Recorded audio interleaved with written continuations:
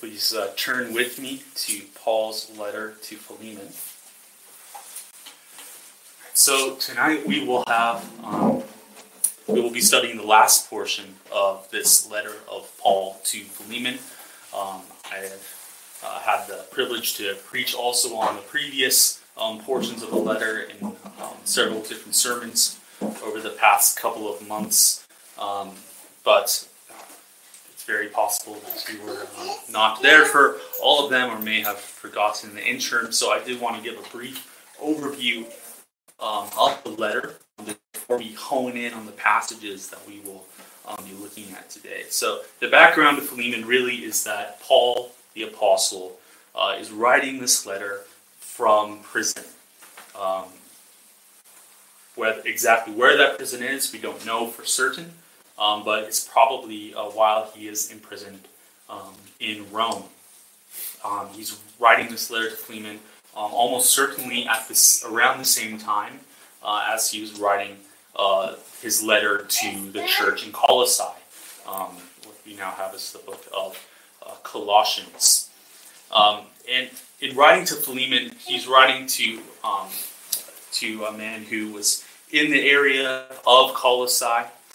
He was an important, wealthy man, wealthy enough to have at least one slave, probably multiple, and wealthy enough to have a large home where he could host a church, as Paul mentions in this letter. That was a very normal thing in the time of the early church for Christians to gather together in the houses of the more well-to-do members of the church who had the space to host them. There were no church buildings that you could meet in, and they were certainly not going to meet in a pagan temple. So Philemon was really a pillar of that local church. And Paul writes to Philemon about Onesimus, a former slave, still technically slave, of Philemon, whose name ironically means to be useful, something which he had certainly not been to Philemon, as he had run away from his master, and from what we can see in this letter, very probably stolen from him as well on the way out. But Onesimus came to Rome, and it seems that during his time there, he was converted by Paul, it would seem. It's very possible he heard him preach or was brought in to see him in prison with some friends, where he obviously can only speculate. But Onesimus was converted and had a fundamentally changed character, as Paul attests to earlier in this letter, that he's a transformed person. And Paul really feels this sort of fatherly care towards Onesimus as well. He's seen him come to faith, he's seen him grow in the faith, and now he has a real pastoral concern for what should happen to him. It's right for Paul to send him back to Philemon, and that's what he's doing. But he's writing this letter to make sure that Philemon receives Onesimus well, and we'll see exactly how Paul appeals to Philemon to do that, and what he expects from Philemon when we look at the passage together. Tonight we will be seeing how Paul takes a radical, gospel-centered approach to Onesimus, where he appeals to Philemon to do the same thing and trust that the work of the Holy Spirit would open Philemon's eyes to his unity in Christ with Onesimus, just as he is united with Paul. Let's just read the entirety of the letter together. It's not long, and I'll get us an overview. This is the word of the Lord our God, infallible, inerrant, holy, and beautiful. Verses 1 through 25 of Philemon. Paul, a prisoner for Christ Jesus, and Timothy, our brother. To Philemon, our beloved fellow worker, and Apphia, our sister, and Archippus, our fellow soldier, and the church in your house. Grace to you and peace from God our Father and the Lord Jesus Christ. I thank my God always when I remember you in my prayers, because I hear of your love and of the faith that you have toward the Lord Jesus and for all the saints. And I pray that the sharing of your faith may become effective for the full knowledge of every good thing that is in us for the sake of Christ. For I have derived much joy and comfort from your love, my brother, because the hearts of the saints have been refreshed through you. Accordingly, though I am bold enough in Christ to command you to do what is required, yet for love's sake I prefer to appeal to you. I, Paul, an old man, and now a prisoner also for Christ Jesus, I appeal to you for my child Onesimus, whose father I became in my imprisonment. Formerly he was useless to you, but now he is indeed useful to you and to me. I am sending him back to you, sending my very heart. I would have been glad to keep him with me, in order that he might serve me on your behalf during my imprisonment for the gospel. But I preferred to do nothing without your consent, in order that your goodness might not be by compulsion, but of your own accord. For this perhaps is why he was parted from you for a while, that you might have him back forever, no longer as a bondservant, but more than a bondservant, as a beloved brother, especially to me, but how much more to you, both in the flesh and in the Lord. And our passage for tonight. So if you consider me your partner, receive him as you would receive me. If he has wronged you at all, or owes you anything, charge that to my account. I, Paul, write this with my own hand. I will repay it. To say nothing of your owing me even your own self. Yes, brother, I want some benefit from you in the Lord. Refresh my heart in Christ. Confident of your obedience, I write to you knowing that you will do even more than I say. At the same time, prepare a guest room for me, for I am hoping that through your prayers I will be graciously given to you. Epaphras, my fellow prisoner in Christ Jesus, sends greetings to you, and so do Mark, Aristarchus, Demas, and Luke, my fellow workers. The grace of the Lord Jesus Christ be with your spirits. The grass withers, the flower fades, but the word of our Lord will stand forever. Let's pray. Father in heaven, we thank you and praise you for your word that you have given to us, that through it we might know about you and know you. Lord, we thank you that you preserved this letter that at first glance seems just like a piece of private correspondence that couldn't possibly have applicability to all of your people, Lord. But as we look at it and as we study it, we see so many wonderful themes of the gospel and how it plays out in our lives. And Lord, we pray that as we study it tonight, that you would open our eyes to that you would use it to impact us, Lord, that we would be affected by it, that it would not be just information filing into our mind, but that you would work in our hearts to make us more like your Son, Jesus Christ. We pray these things in Jesus' name. Amen. So our first point tonight is a picture of the gospel, which is, see that in verses 17 through 19a. I will just read that again really quick. So if you consider me your partner, receive him as you would receive me. If he has wronged you at all or owes you anything, charge that to my account. I, Paul, write this with my own hand. I will repay it. Taking into account the background of who Philemon is, who Onesimus is, and what Onesimus has done to Philemon, what Paul is asking here really is a stunning request.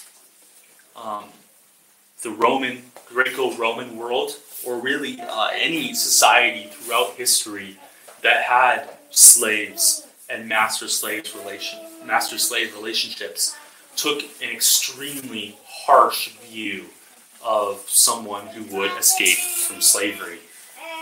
It would not be something where you would simply find the person and bring them back and have a nice reconciliation and keep on working together. There would be severe, intense punishment for the slave. Depending on what epoch you're looking at, it could be different. But really, the slave was oftentimes considered property, and the master could simply do with and punish the slave however they wished, possibly even killing the slave. So, even just the very act of Paul asking this to Philemon's secular or pagan neighbors who had slaves, they would be shocked to hear this from Paul. And even though we see from this letter that Philemon was a faithful, grace-filled Christian, I don't think it's probably speculating too far to think that he probably also would have been at least somewhat taken aback by it. This was a real, tangible, serious wrong that was done against him, and Philemon would have been expected to inflict justice for that and to receive repayment in some kind. But Paul, he pushes even beyond just making a simple request that Philemon would accept Onesimus as his slave and let him work for him again without any major consequences. He asks Philemon to receive this escaped slave, a person from the lowest rung of society who has committed one of the gravest crimes that he could commit. He asks him to treat Onesimus like he would treat Paul. Paul, the apostle of Christ's church. Paul, the aged, imprisoned man who enjoyed the prayers of Christians all throughout the Mediterranean, all around the known world at that point in time. Paul, the apostle who could write a letter to a church with authoritative, as authoritative, inspired scripture that required absolute obedience from the recipients. Philemon should receive Onesimus like he would receive Paul. Really a stunning request.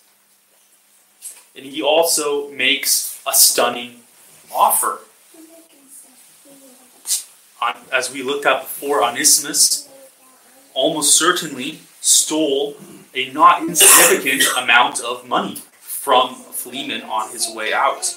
In order for an escaped slave to have made his way from the region around Colossae, which is in modern-day Turkey, all the way to the capital city of Rome, there would have been significant funds required for him to have not immediately starved upon his arrival.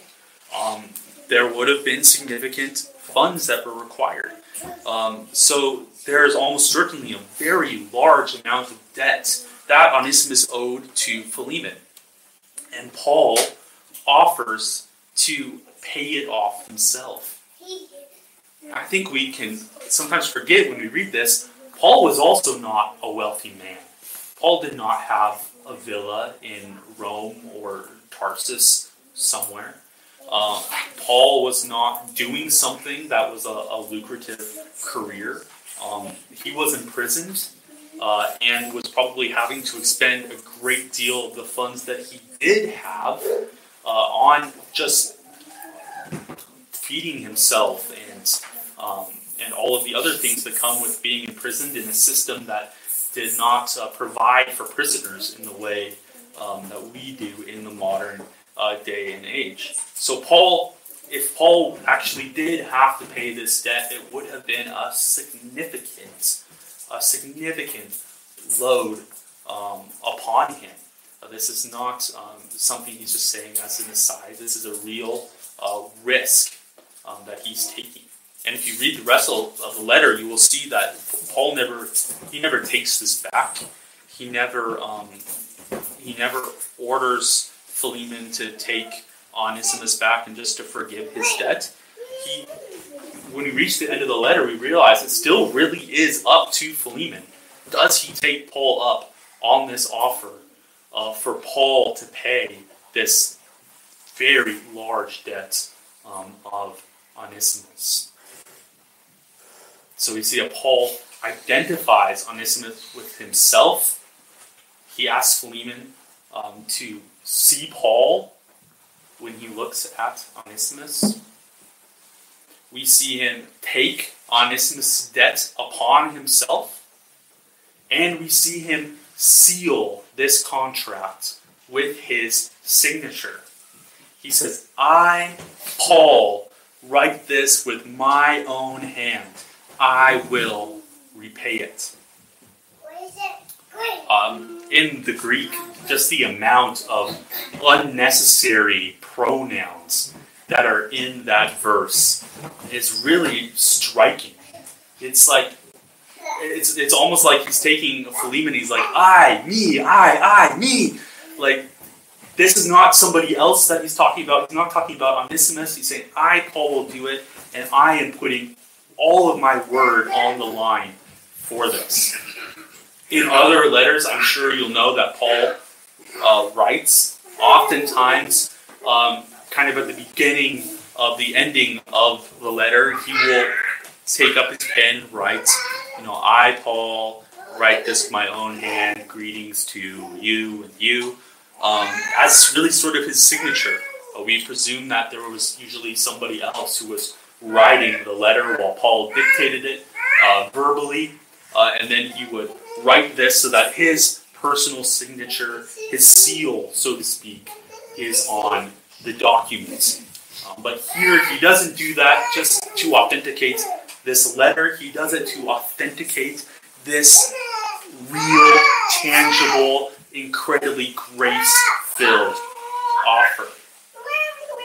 And in this offer, Paul gives us a picture of the gospel. A picture of the gospel.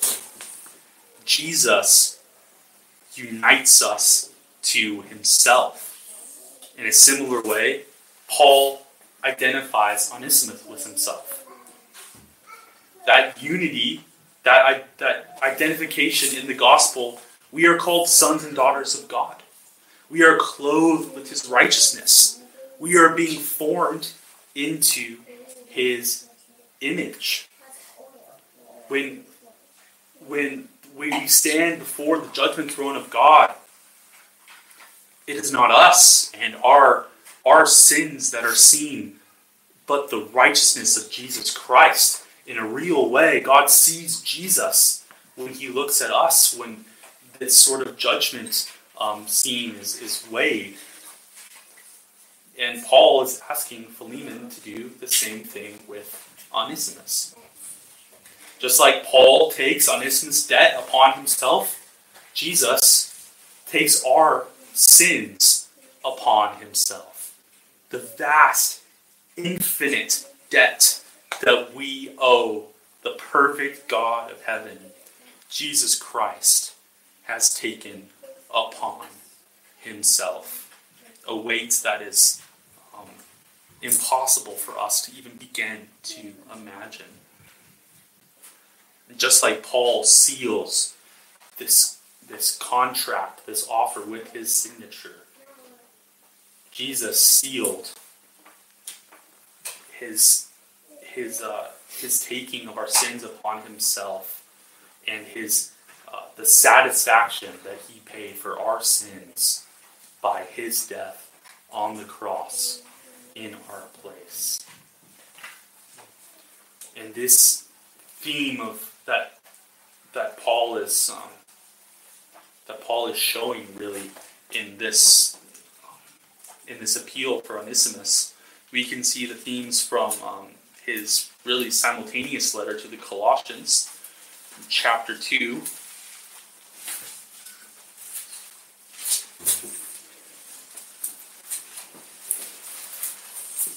verses 10 through 15.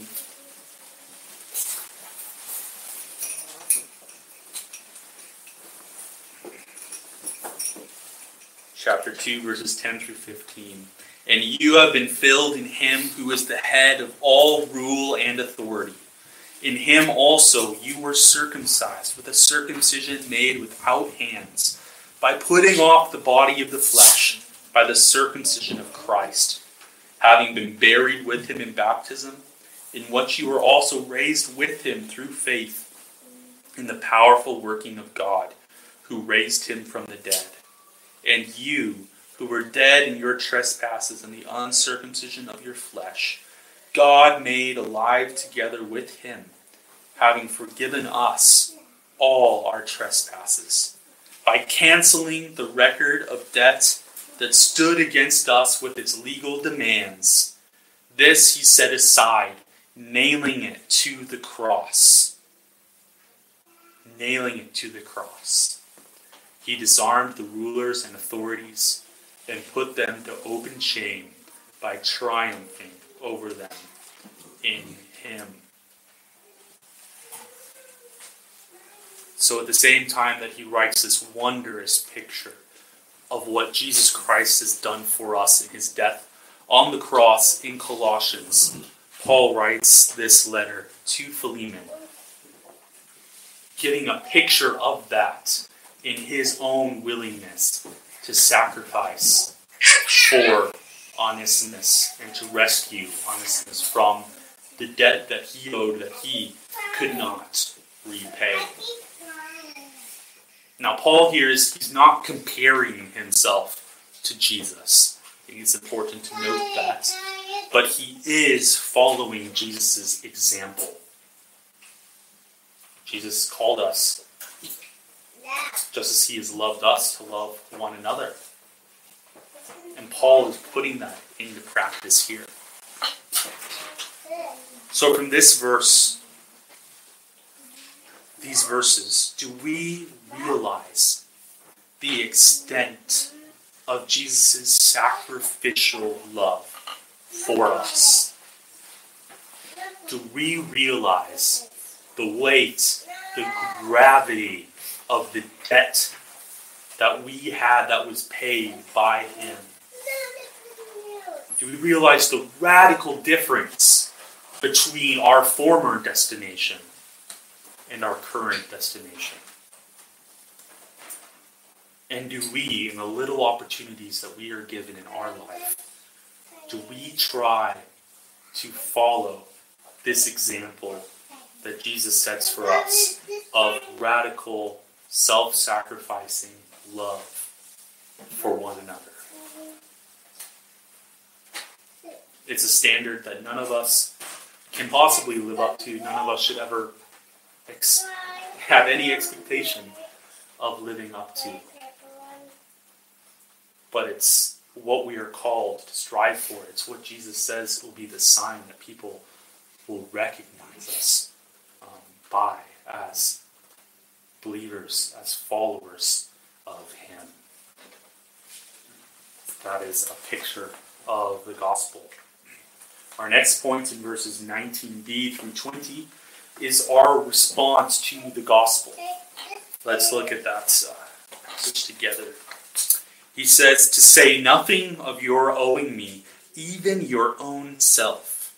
Yes, brother, I want some benefit from you in the Lord. Refresh my heart in Christ. So from this passage, in Paul, it's kind of a cryptic thing that he says. He says, say nothing of your owing me, even your own self. What does he mean by that?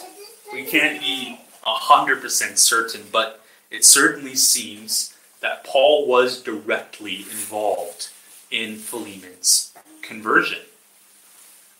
From what we know of Paul's journeys, we don't think he ever went to Colossae, but it's very possible that Philemon was in Ephesus while Paul was there and heard him preach and was converted through that.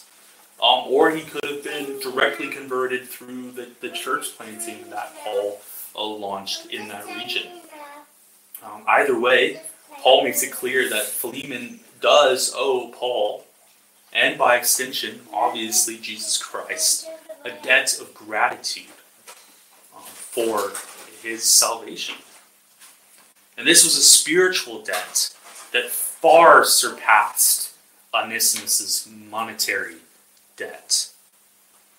It is comparing the fate, the eternal fate of a human soul with a limited, finite monetary value. The commentator William Barclay points out the sudden role reversal here, saying, Philemon is turned from creditor to debtor in the space of 2 verses, and loaded with a debt so large, your very self, that he is under limitless obligation to Paul. And you have to admire Paul's skill in constructing an argument here. It's very true. He is transformed, Philemon, from creditor to debtor, and is placed under a debt where if he were to reject this request of Paul, it would certainly look very poorly to the others in that congregation. But Paul here, he's not calling Philemon to complete his salvation by works. We need to be very clear about that. He's not saying, you have been saved through my ministry, and because of that, in order to complete that saving, in order to stay within this saving, to stay in this status that I have rescued you to, you need to do this and this and this. You need to fulfill this debt that you owe me. Instead, what he's calling Philemon to do is to complete his salvation, to continue to show the fruit of his salvation, to continue to show the fruit of his regeneration.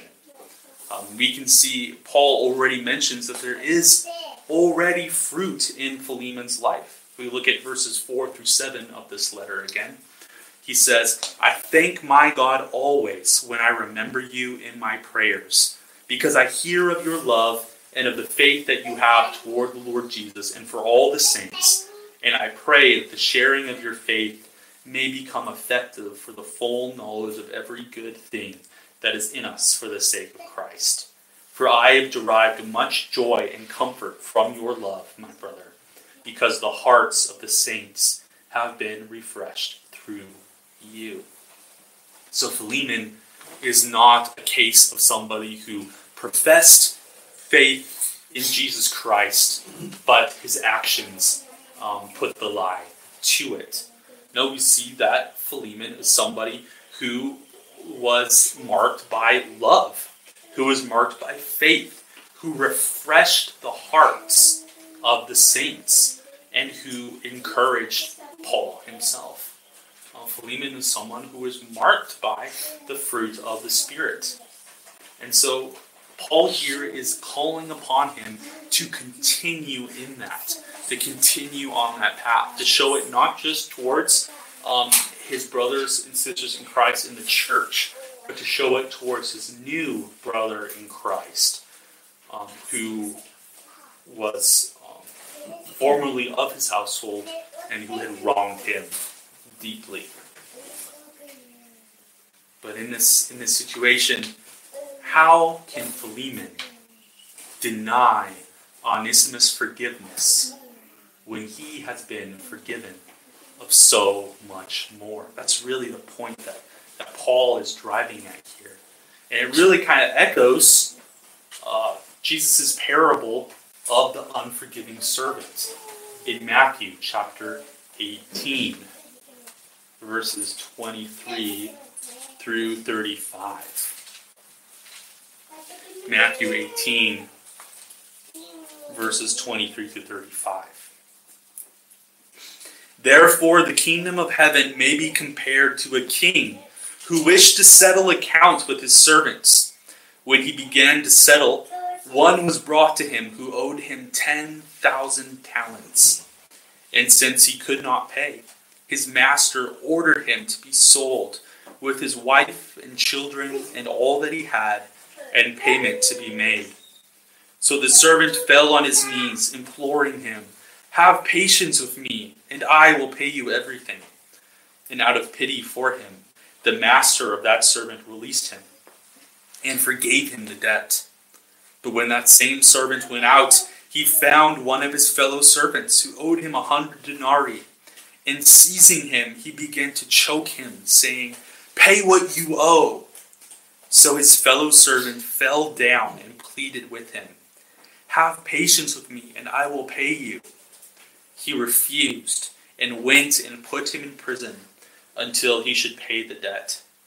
When his fellow servants saw what had taken place, they were greatly distressed, and they went and reported to their master all that had taken place.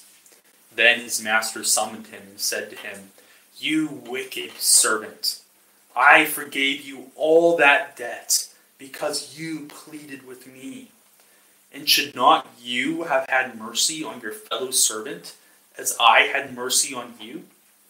And in anger, his master delivered him to the jailers until he should pay all his debt.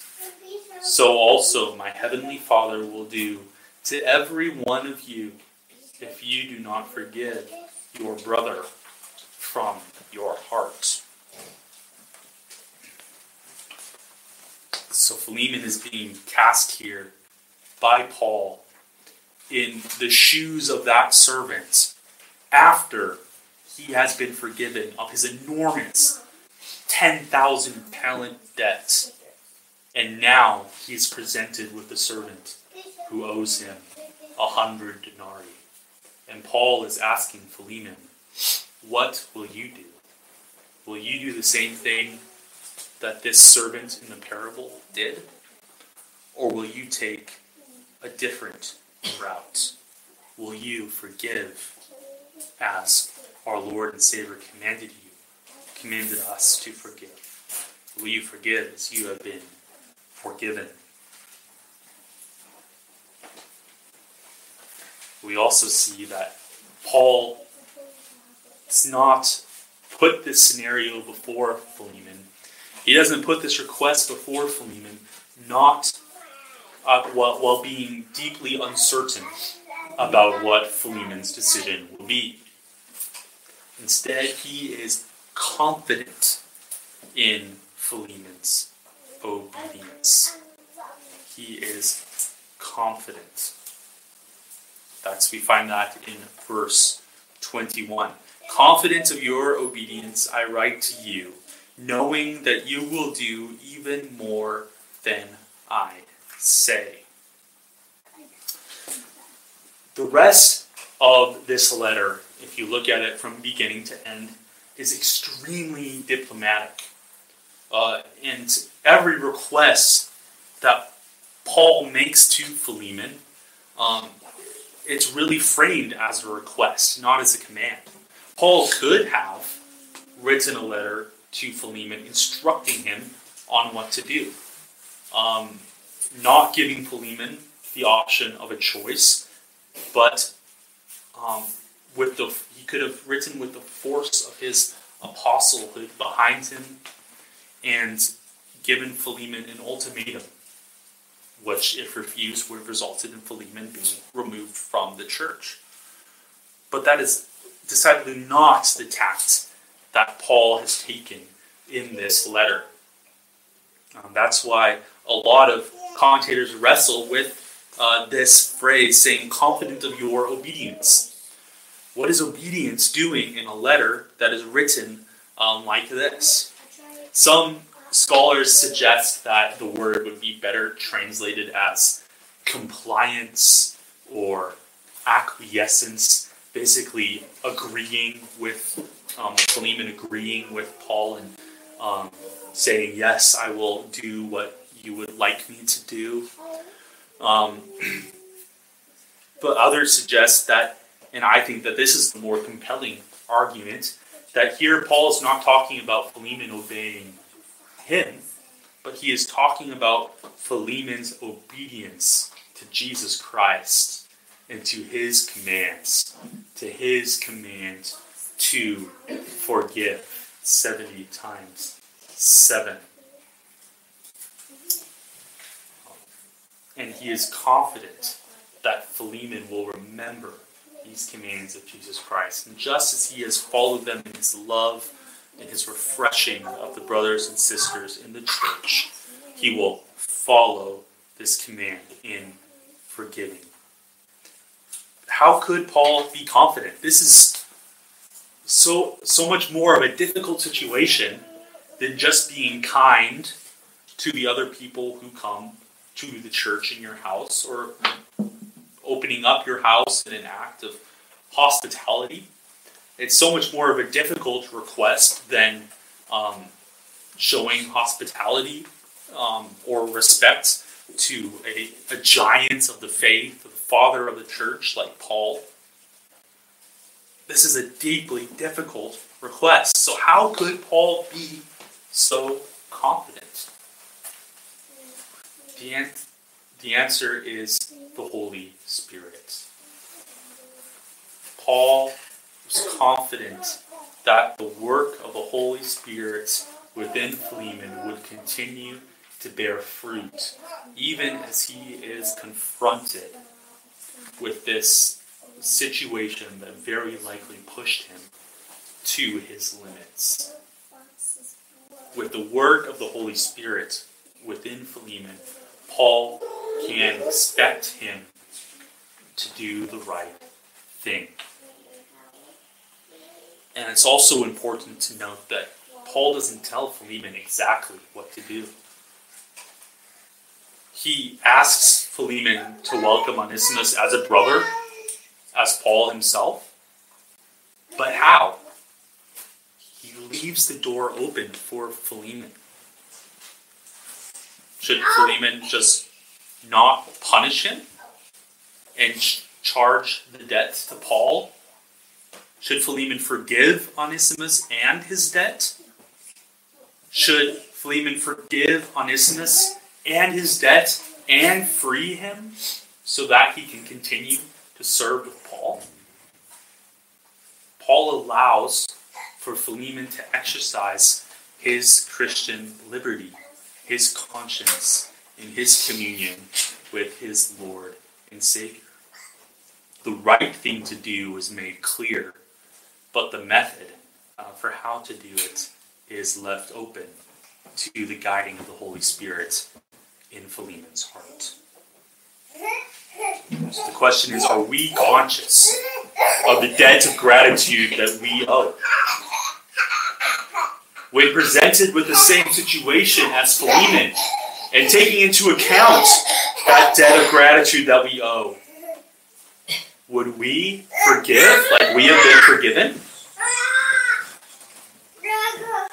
And are we living the kind of life that reflects the fruit of the Spirit, that would lead others to expect us to do the right thing, to have confidence that we would obey what our Lord and Savior commands?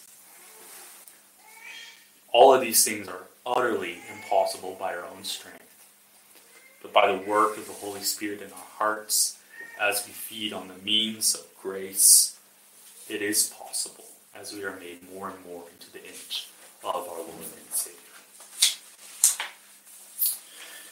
And finally, in verses 23 through 25, we see a spiritual family in the gospel. Read those verses again.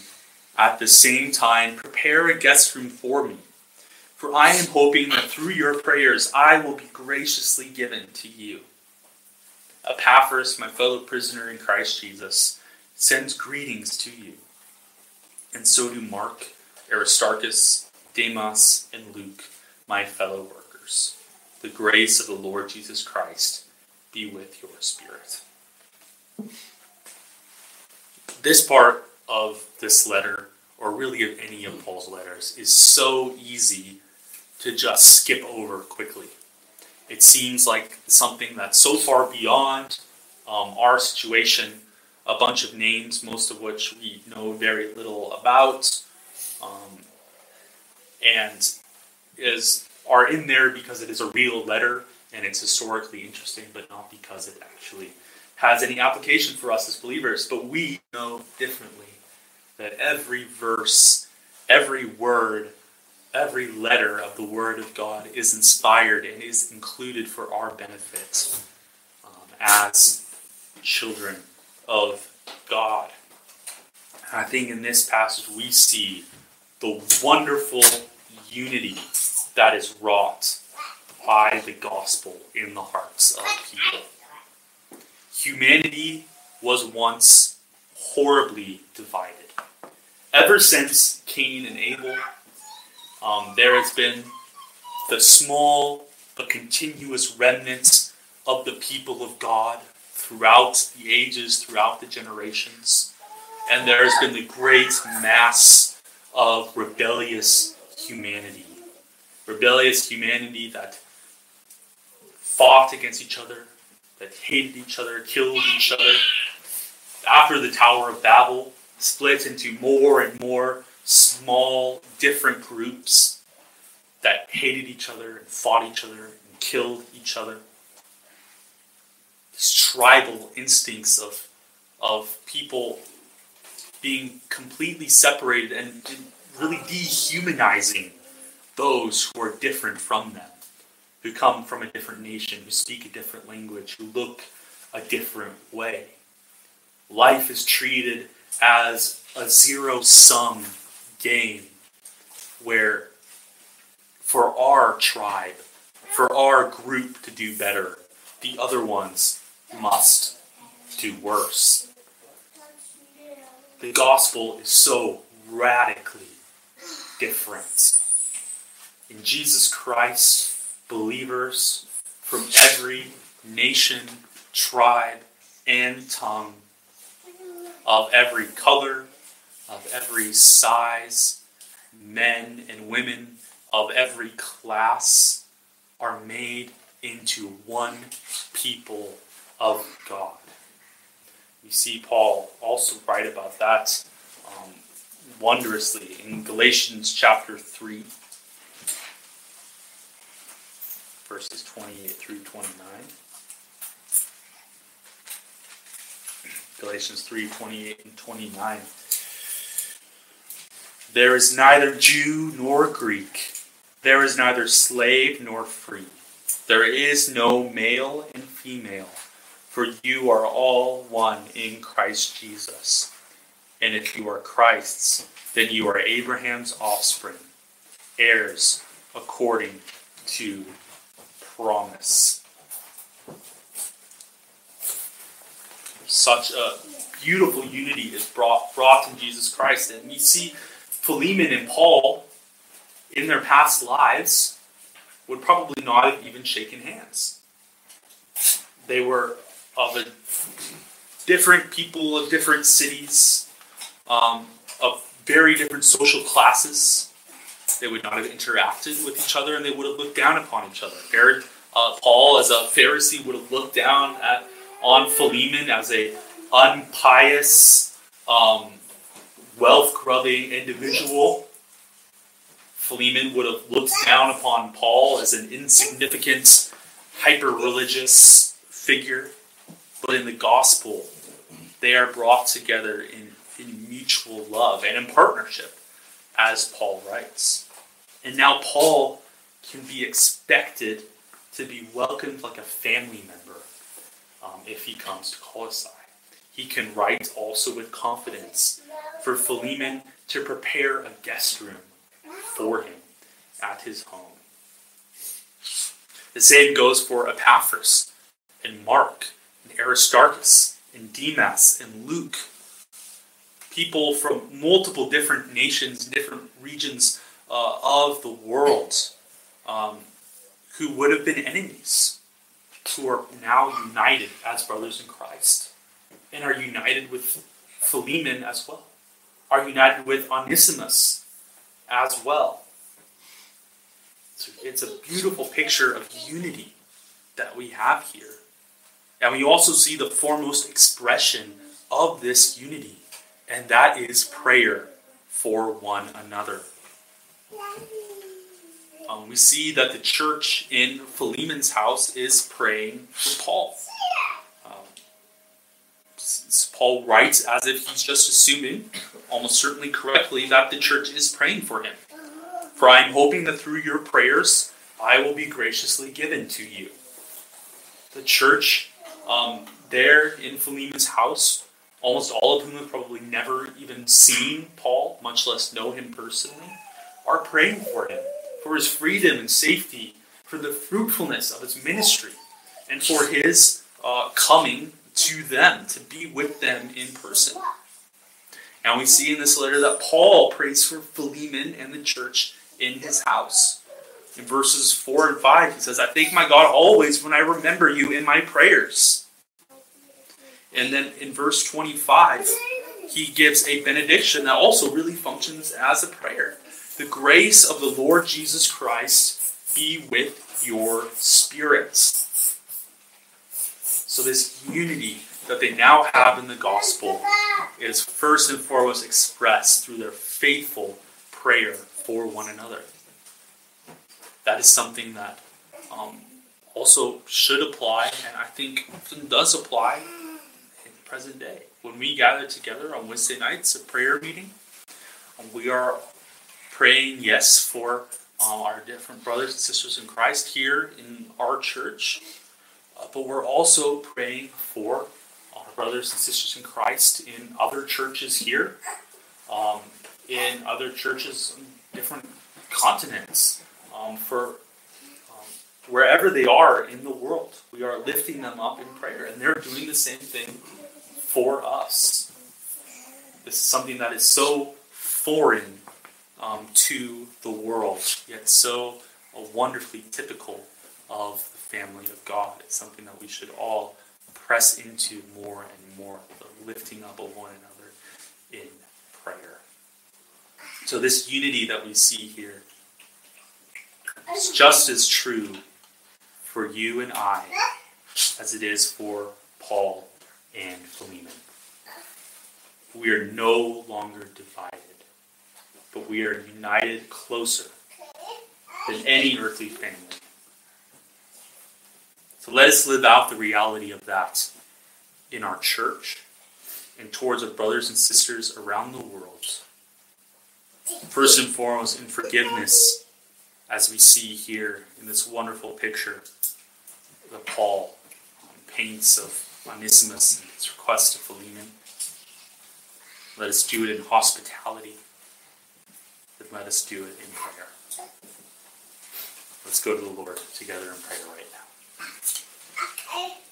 Father in heaven, we thank you and praise you for this word, for the wondrous work you did in Paul and in Philemon and Onesimus, for this wonderful picture of your gospel, in how the forgiveness that we have in Jesus Christ transforms the relationships that we have with each other. Lord, we pray that we would carry that with us in the form of just deep thankfulness for what you have done for us, and that would overflow to our brothers and sisters in Christ, that we would be mirrors of what you have done for us to our brothers and sisters in Christ, and that we would also show that love and forgiveness to the world as well, that we would win them to you by our love and our faithful proclamation of you. We pray these things in Jesus' name. Amen.